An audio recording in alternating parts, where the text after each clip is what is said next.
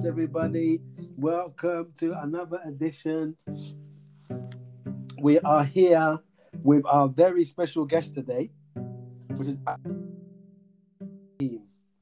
Abdul Karim is a senior member of the Westminster, Kensington and Chelsea Council Community Engagement Family and Youth Advocates.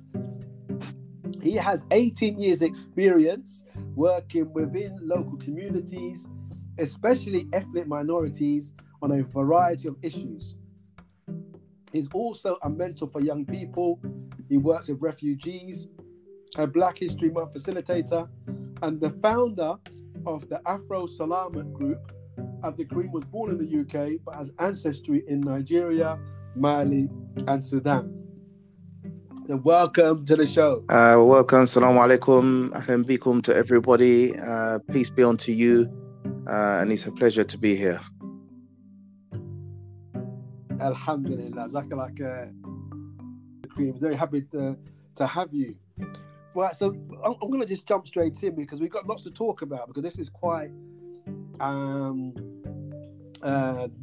very serious topic that we're talking about. We're looking at knife crime, gangs, gang culture in the Black community, but actually even more than that in the Muslim community, because in the last, we can say, like 10, 20 years, we're finding that more and more of the young people that are being killed on the streets are actually Muslims. And when we're looking at the latest statistics, they're saying that the Muslim population is maybe 20% or even higher. So we can see that we're finding ourselves more in prison. We're finding ourselves getting involved in the gangs, and also we're finding ourselves being killed in more detail. And I know that you're an expert in this area. You've worked in this area for a long time and in depth. So we need to really, get in deep. And so Abdul Karim, just tell us, so what's going on? What's happening? Well, first of all, there's this. I like to dispel this myth that's propagated by the media about so-called black on black crime. There is crime all over England, and it's committed by all races and all nationalities and all ethnic groups. So I don't see why there has to be a specific title for a specific group of people for a specific type of crime. Why isn't it labeled white on white crime or Asian versus Asian crime? As you said, there's rising crime amongst all kinds of people. And I'll tell you something as well, amongst the Asians, and when I say Asians, I'm talking about Southeast Asians, Bangladeshi, Pakistani, and Indian. They have very high rates of knife crime amongst themselves in places like Luton, Leicester, Birmingham, and up there in Bradford. There's also very high knife crime in Glasgow as well, and places like Liverpool as well, which is just white on white as well. So I don't know why, for some reason, the media seems to like to project it as if it's black people doing it. Obviously, there are black youths doing it. We shouldn't deny that, because they are doing it, and they're doing it quite frequently, but it's because they're in London. And London's, there's a high, densely populated young black population around.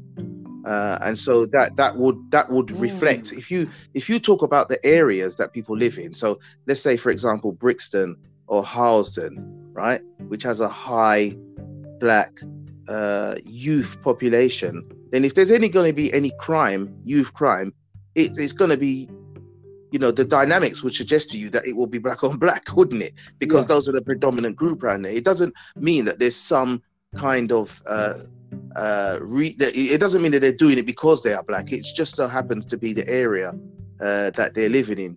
So you're correct. The Muslim population in prison has gone up quite significantly as well. As the youth now, the Muslim youth, basically they've bought into this new youth culture, this anti-social rebel street culture. They've actually bought into that big time. And it did actually originate with the black youths as well. The whole, I think if you go back to hip hop and all that, they're the ones over here who brought the hip hop music and they popularized it, and other people caught on to it. And then after that, we had jungle, and then and now we have grime.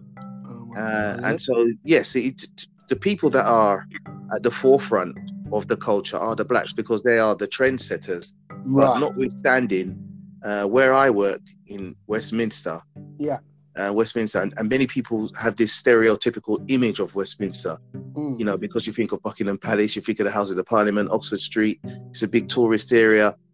To Westminster is in one of the Operation Trident, top 5 Operation Trident areas. That's for firearms.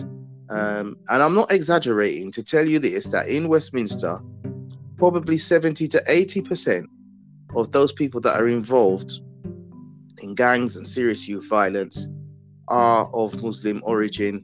Wow. Yeah, that's just a fact. 80%? Yeah, 80. Even I'm being generous there. I'd even say it's 90. Wow. I'd even say it's 90. When we look at the names of, you know what I mean, of the people that are committing these crimes. But this is youth crime, by the way. I'm not talking about crime in general, because crime in general, you're talking about car theft and stuff like that. Well, that would evenly spread into all different ethnicities and different religions. Yes. But I don't like the term Muslim gang, and I don't like the term Muslim crime neither. Crime is crime, whether a Muslim's committing it or not. So if I'm going to object to black on black, I'm also going to object to labeling somebody a Muslim who's going to use the knife and stab someone. What's his religion got to do with him, the act that he's committed? It's got nothing to do with it. You see. So we need to be careful that we don't fall into those kind of traps, and we start, doing what Tobin Robinson does. Do you know what I mean? If you start equating the crime with the religion. If there's Muslim gangs grooming girls, they're not Muslim gangs grooming girls. They're just pedophiles and child molesters. That's what they are. They're not Muslim child molesters, as if somehow that's got anything to do with it. It doesn't. The same way, the color of your skin, calling somebody a black gang member, it doesn't take away from the fact that the person is just a gang member, whether he's black or not. Yeah. So we do have a problem. It's a serious problem, and it's actually getting worse. It's increasing as well. When I first started doing this work, around 15 years ago, the age group that I had for referrals for people that I was working with was like 20, 21, 22. And steadily over the years, that's gone down to 12. It went down from to 12. There's 12 years. Well, you've got county lines, haven't you? So you've got county lines, and 12, 13, 14-year-olds are doing county lines. And if you're involved in county lines, at some point you're going to be involved in violence. And so what's happened is it shifted from the people that we used to call youth before, like 19, 20, 21, 22, they've now handed the baton down to even younger people. So a lot of the stabbings, a lot of the violence, the intra-violence that's taking place, if you notice, the age group is between 15 and 18. Yeah. So if you notice, it's very, you do get people 21, 22, but they tend to stay out of it because they're actually controlling the youth. They're not getting involved in the violence. It's the young people that are doing that. Yeah. So what's happened there then? So why is it that you've got the young people more who are doing the stabbings now? Because the young people don't have the maturity, do they? If you're a gangster, if you're a mature gangster, one of the codes is that you keep a low profile, isn't it? You don't want people to know what you're doing. Yeah. So you do things, you try to do things undercover, or you try not to make yourself noticeable. But with this new generation now, everything to them, it has to be seen. So with the technology that they have, with Instagram, with WhatsApp, all this social media, they actually advertise everything that they're doing, including the drug dealing. They go on there, they take pictures of them holding zombie knives, they send it around, and it gives them a sense of kudos. So we're living in an age of self-gratification, where if you take a picture, a photograph of yourself and post it on Instagram of us holding a zombie knife, you know, you're going to get all these likes and people rating you and stuff like that. They don't. They really have. They're quite immature, and they're emotionally immature, and really they're easy pickings for either rival gang members or the police, because they're so visible out there. Whereas the older ones are invisible and don't want to be seen. Right. You know, you said I want to pick up something that you said earlier, which was quite interesting. When you were just talking about the Muslims and the gangs, you're just saying that actually, and it's not just like the black Muslims that are involved in the gangs. So, for example, like it's and the gang thing, as you said, is a problem everywhere. So if you go to like Glasgow, then they're white. It's white on white. Sure. And in Liverpool, it's white on white. And you mentioned something about the Asians as well. So I know. Yeah, Luton. Okay. The knife crime in Luton is predominantly Asian. Right. And it's serious. There's serious stabbings going on there. Serious violence. Luton, and also I think that there's some in London, Whitechapel. Yeah. That kind of area. Yeah. It? That's just kind of like the Bengali. Yeah. Tower Hamlets. Hamlets. Yeah. So, but do you think that there's a reason why we're seeing more and more of these young people that get involved, that they're Muslims? Is there any? Why is this happening? What's the reasoning behind this? I don't think they can escape from it, because it's the environment that they're living in. You know, the environment is it's all around them, and that seems to be part of the youth culture now. The youth culture now is being rebellious. It's anti-values. It's anti-establishment. It's just being bad. Being bad is being good now, and it gives you kudos, and it gives you self-gratification to know that you can make a name for yourself for doing all the wrong things. That's just the environment that we're in. The music reflects that. The dressing reflects that, with them walking around with your trousers hanging down. The whole attitude is about being rebellious and being seen as someone that does not conform, because that gets you attention. So, you know, I think that even the language that the young people use, if you see the way they speak to each other, it's very sort of microaggressive, isn't it? There's microaggressions even within the language. When they talk to each other, there's always a cuss word here, there, everywhere, you know, and they use words like "you're moist, man, you're soft." Do you know, these microaggressions that they have, and it's very sort of competitive between themselves, and they've grown up in that environment. And unfortunately, you know, coming from a background where you're hearing the Quran in the house, and you know, people are praying, or you know that you've come from a family that have centuries of Muslims behind them. You've inherited this religion. They were probably sent to Quranic and Islamic schools when they were young, but by the time they get to their teens, it's not binding enough on them. Right. It just doesn't bind them at all. And the draw and the lure of the streets is so powerful, it's so strong, that it supersedes most of what the imams are talking about, or any kind of religious person. Yeah. Do you think that, like, one of the problems that we're seeing is actually no. Let me ask something actually.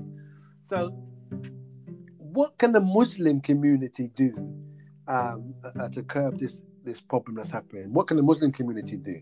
When you say the Muslim community, who do we mean by the Muslim community? I mean, like the mosques and the imams, or what are they not doing? About this issue.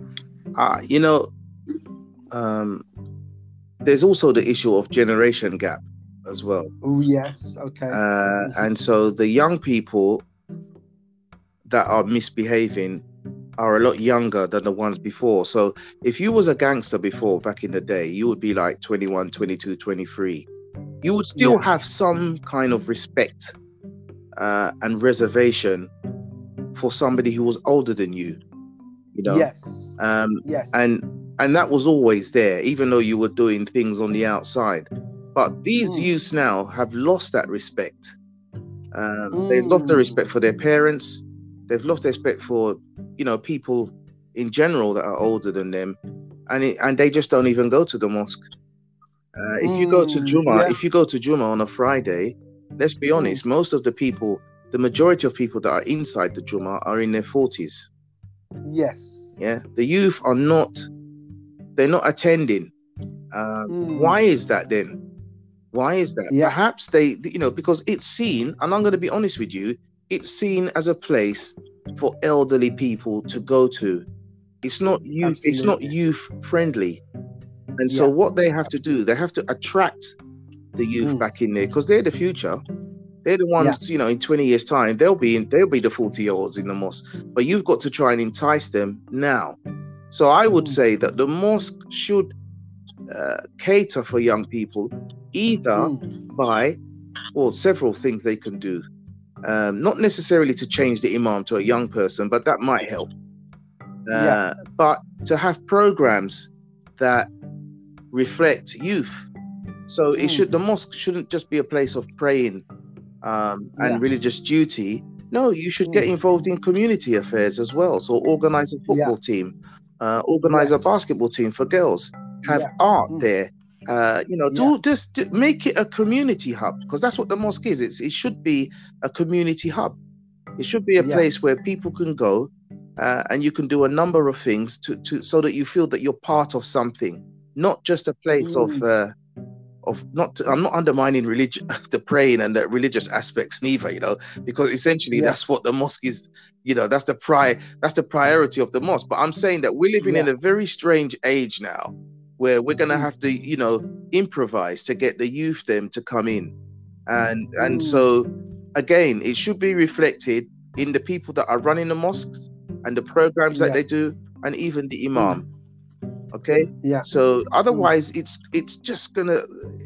It will just be a place that seems that there's no interest there, that it's not relevant to them. And when I say relevant as well, the imams should... The imams should be talking about community affairs, about what's happening in the community, you know, and what can they do to assist. They should have drop-in centers and things like that. But in my experience, when I went around to different mosques in Westminster and Kensington and Chelsea, and I spoke to the imam and I gave him some advice about, you know, what to say on a Friday after the khutbah and everything, you know, they didn't do it.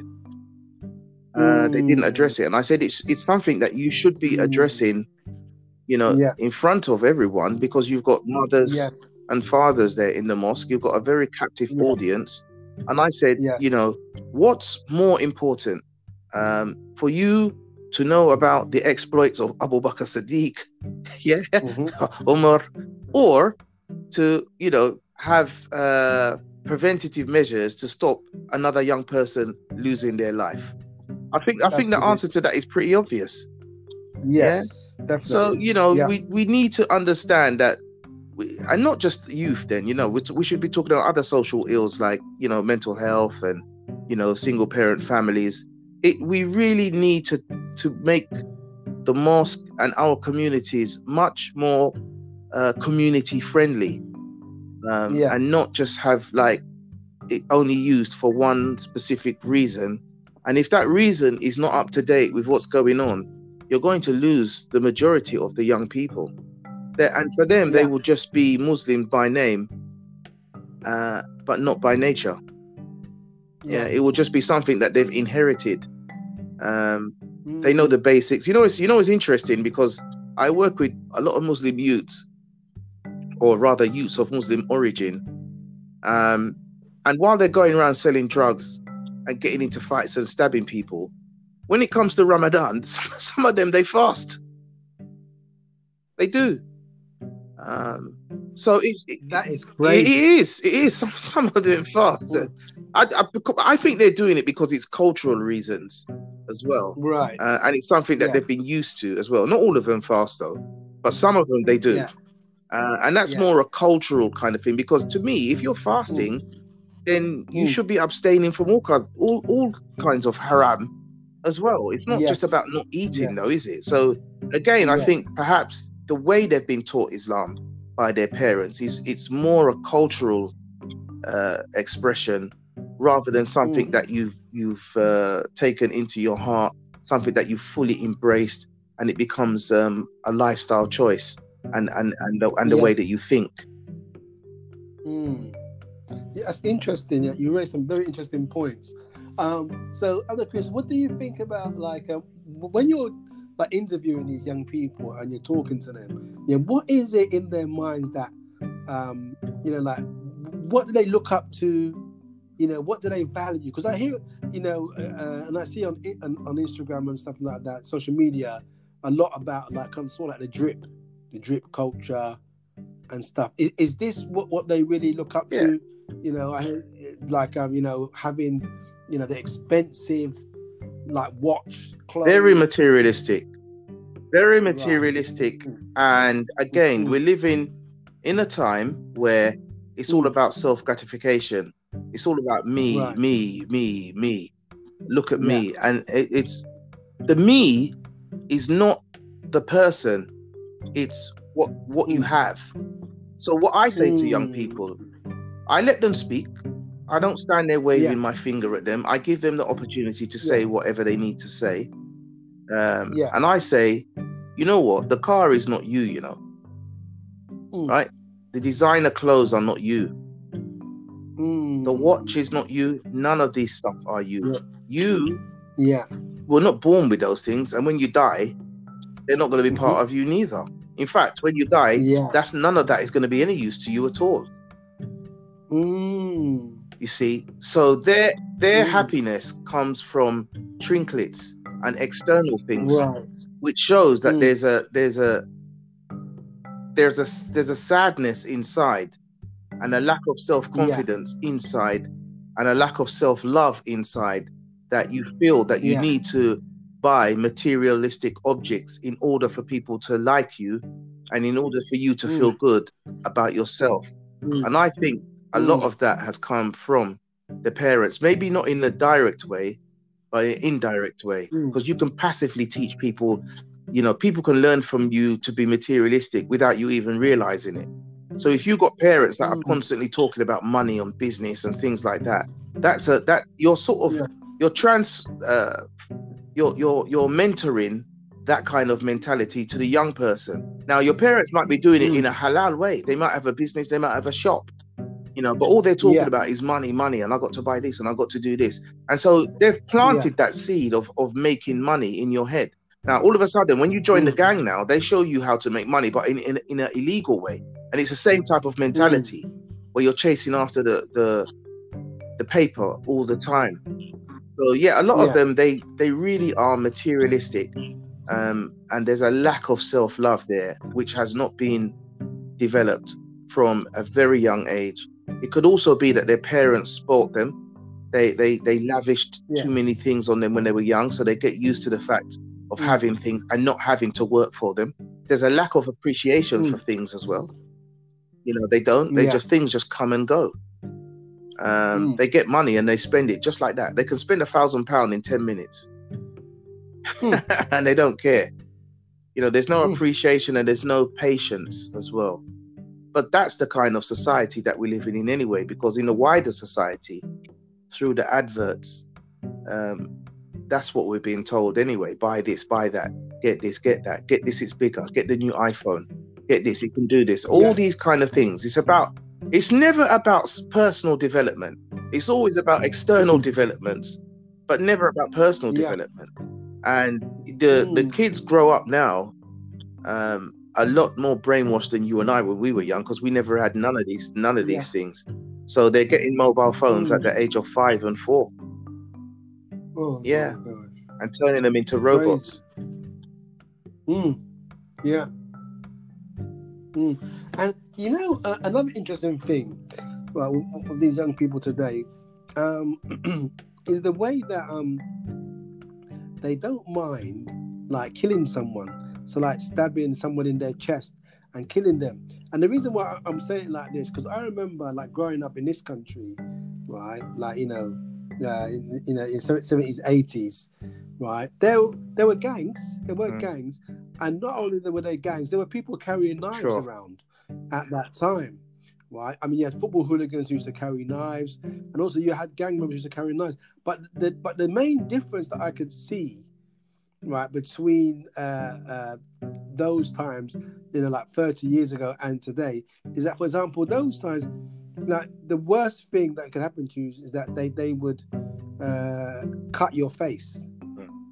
Yeah, they'll cut your face, and then what would happen? That would be really bad, because then you'd have a big scar on your face, and that was like one of the biggest disrespects. That's the worst thing that could happen to you, because to be honest, most of the fights then, the people would have a disagreement. They would fight with their fists. Yeah. So now, fast forward about 30 years, we're seeing young people, first of all, like having knives, bigger than them.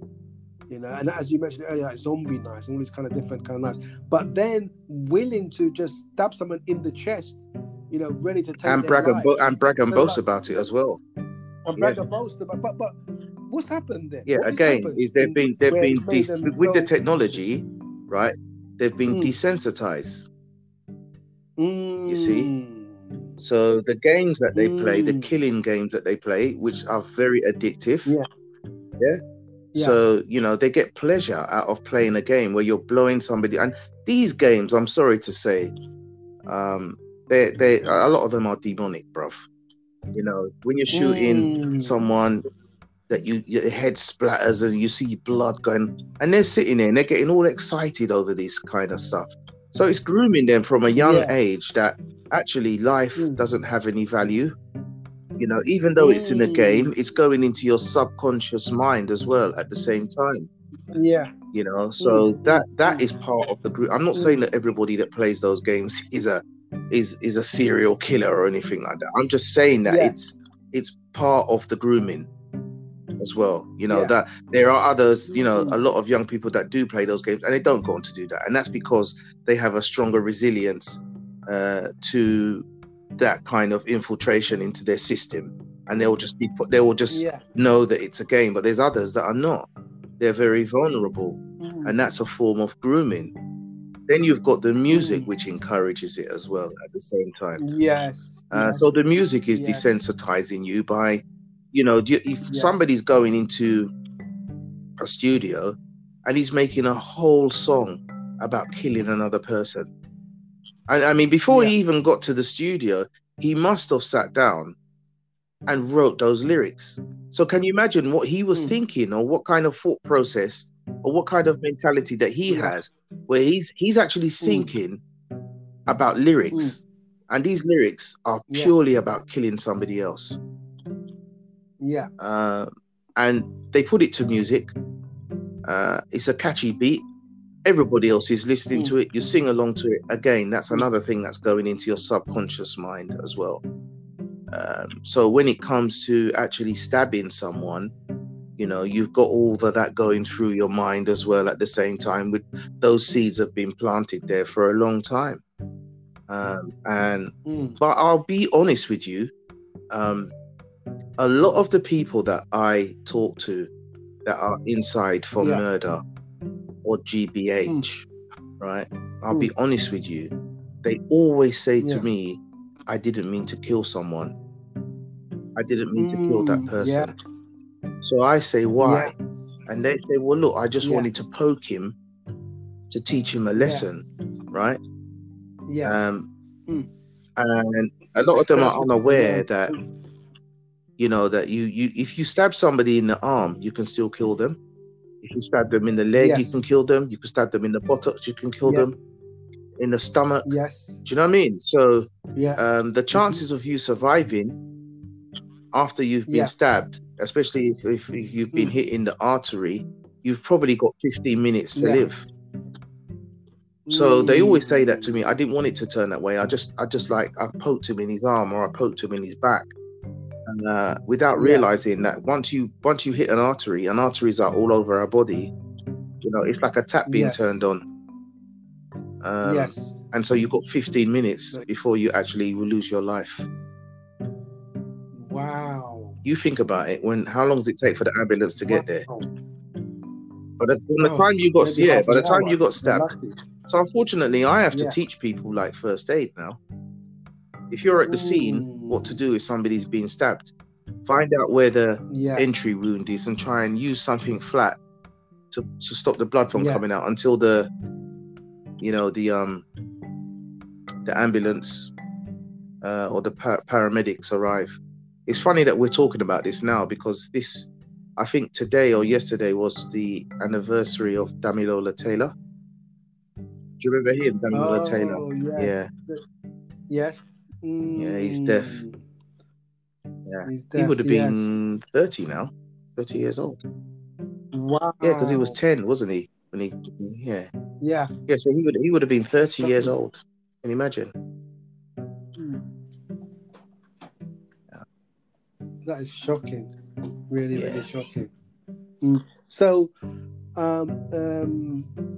another interesting thing is with all of this stabbing going on and the culture at the moment, it seems like that, you know, from a religious perspective, that there's a lot of evil around. Yeah. Yeah. You know, once I looked at these masks that young people are wearing, and the masks to me, they just look. Funny you should say that. There's somebody sent like, me. They said to me, Kareem, have a look at this video. I said, what's that? He said, just have a look. So I said, all right then. I did. Sent me the link, and it's by a group from Lewisham called Block 6. Block 6. And they're all wearing these masks, right? And if they're not wearing masks, then they've got their face covered up. And all the guy is talking about is Satan. He's saying that I've made a pact with the devil, and I've have you heard of it? I've made a pact with the devil, and I've made my sacrifice, and I sacrificed my life for him. And I had to think, whoa, this is taking it to levels. You know what I mean? These are levels, and to me, why am I not surprised?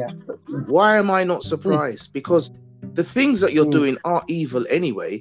So to me, you know, for you to just actually go all the way and say, well, actually, yeah, I am following Shaitan, and you know, my music is actually demonic, and that is another form of communication again to get the youth into this satanic rituals. And they may and this you know, killing and doing all the stuff that they're doing, that's why they're desensitized to it as well, because they're actually doing it under the influence of Shaitan, actually. Yeah. You know, in North London, funny enough, there was like a Christian organization, right? But I think now there was a bit of controversy around the main priest, but when they were really working well in the community, I was quite happy to see what was going on, because what they were managing to do is they were managing to bring the young people that were involved in gangs to the church, and they were managing to take them out of the gangs and into the church. And the way they did that is because the church, it was full of young people, and the young people, you know, looked really nice, you know, and they're dressed in all designer clothes, and even the main preacher, he had some really, you know, posh car, so they all respected that. But you know, and then he had like young kind of like priests who were like role models, who would go into the community and, like, you know, talk to all these gang members. So I was watching. Are they Africans, by the way? Because I think I've seen them. Yeah. They were Africans. They were Africans, and you had like Caribbeans going there as well. But there's a lot of Africans there. Yeah, the main priest, he was African. I think he was a Nigerian. Sure. The main priest. But like what was interesting, right, was that they got like episodes, stuff on social media. There was one episode where there was a gang member from like North London, and he was really notorious, right? You know, he was really deep in the gangs, killing people and stuff. But then he converted to Christianity, right? But what was deep is that in the church, when he converted, right, they started praying on him, and he he was just wiggling on the floor, right? And he couldn't keep still. He kept wriggling around, and then afterwards, when they spoke to him, after he goes, like, what was happening was that all the evil was coming out of him, because he said that, when I was deep in the gangs, I used to go and get like black magic done on me, so that that no one could kill me. So I kind of like make a pact with the devil. It's funny you should say that, because that same video that I looked at, the guy who's rapping, he mentions Juju and Obia in the song. So is that what they're on now? Is that what they're on now? What's going on? Yeah, this is what's going on. It's all evil. It's all evil. Do you know what I'm saying? So so they're definitely evil plays a big part. So we've talked a lot about what's happening on the streets. So like, what can parents do then? Because if we're probably going to get like parents listening to this, activists listen to this, practitioners listen to it as well, and just people interested in this kind of area. But so like, what can first of all, there isn't a manual of how to correct or how to, because people ask me that question as well. They go, how can we stop the youths from doing this? And the reason why I can't give you a direct answer, because there isn't one, because there's so many different reasons why. There's so many different reasons why kids get into gangs. There's so many reasons why kids sell drugs. It's not your stereotypical, he comes from a council estate. You've got kids that come from middle class backgrounds that are attracted to that lifestyle as well. So that might have nothing to do with his family's social status. It could be to do with just how he feels about himself, about his low self-esteem, about his sense of belonging. Or maybe he's just rebelling against the goodness that his family have shown him. Do you know what I mean? There's all kinds of reasons. So, for parents, I would say, find out what's going on. Well, first of all, talk to your kids anyway. That's the first thing. You should open a line of conversation with them from a very young age, and try to give them the opportunity to speak, to talk, to express their feelings. And then you, in return, express your feelings and how you feel and what your concerns are, and try to have that conversation, try to open that dialogue, because we could learn a lot from young people as well, because we're not them. You and I and all other adults, we're walking down the street and we're totally oblivious to what's going on, aren't we? You know what I mean? We're just living our own lives, and, you know what I mean? And everything's look all hunky-dory. But if you're a young person, you're fully aware that there's places that you can't go. There's people that you can't talk to. You know the codes. There's things that you can't say. There's no snitching and all this. So you could actually witness something happening and you're not allowed to say anything. Whereas if you and I saw it, we'd contact the police, wouldn't we? We'd want something done. But they see things happen, and there's a code that they have amongst themselves. So we need to kind of try and establish communication with our young people. Tell them that we love them. We're concerned about them. We're hearing about these things. And then try to network with other parents and other organizations that offer this kind of service, if you're having that problem with your own child, that is. But if you're not, it's good to be part of, there's plenty of groups that are doing like parenting courses. There's loads of webinars, lots of things, and try to increase your knowledge about and have an awareness of what is going on. Now, if your son or daughter is involved, then there are a number of organizations which you can contact, such as St. Giles. It depends on where you're living as well. There's the St. Giles's Trust. You've got Gangs Line. There's numerous, and I can't, off the top of my head, there's so many of them I can't remember. But don't be afraid, and don't leave it too late.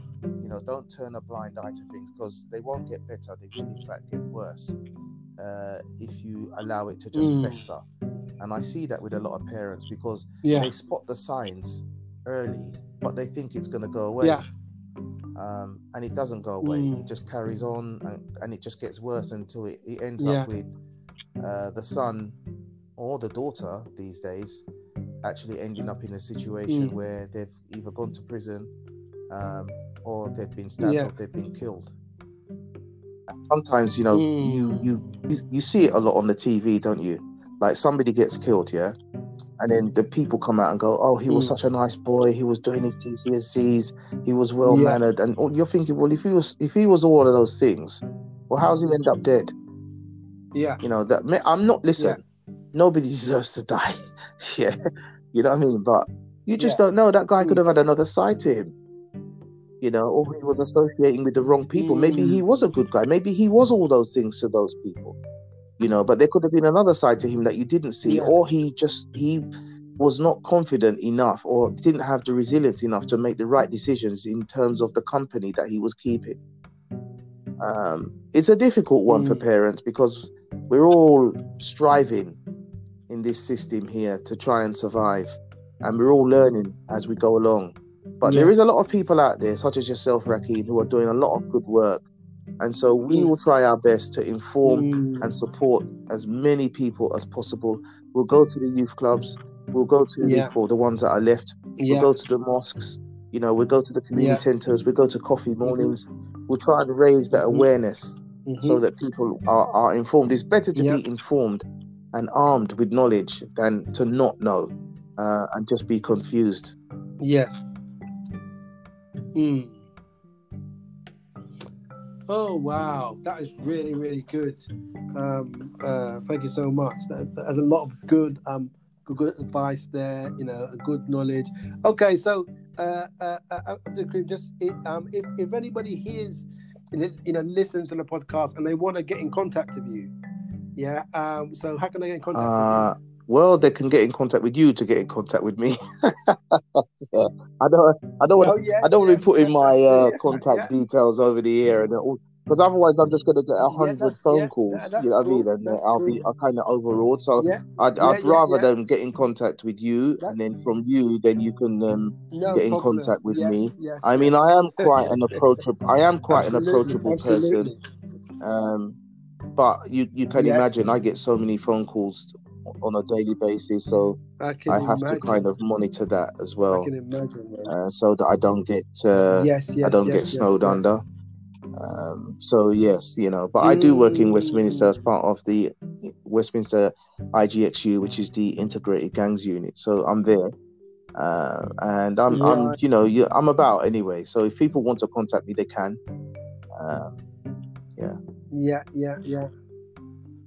Excellent. Well, thank you so much. That was really great. Lots of important information, and I hope that there's parents listening that you take it on board what has been said. And to everybody out there, we just say to them, you know, just be safe. You know, be safe. You know, look after your loved ones. You know, like tell them that you love them, and also for all of us that have young people, listen to them. Listen. You know, constantly listen to them. Not just, you know, because sometimes as older people we sometimes just lecture a lot, but we don't listen. Let's listen to them. And as Abdul Karim, he pointed out earlier on that this is not our age group. This is not our time. This is not our experience. We're not going to school right now. So the experience of young people is very different from our time, so we need to listen to them, and then when we hear them talking to us, we try our best to guide them. Alhamdulillah. Take care, everybody. Be safe, and inshallah we'll see you on the next one. Assalamu alaikum wa rahmatullahi ta'ala wa barakatuh.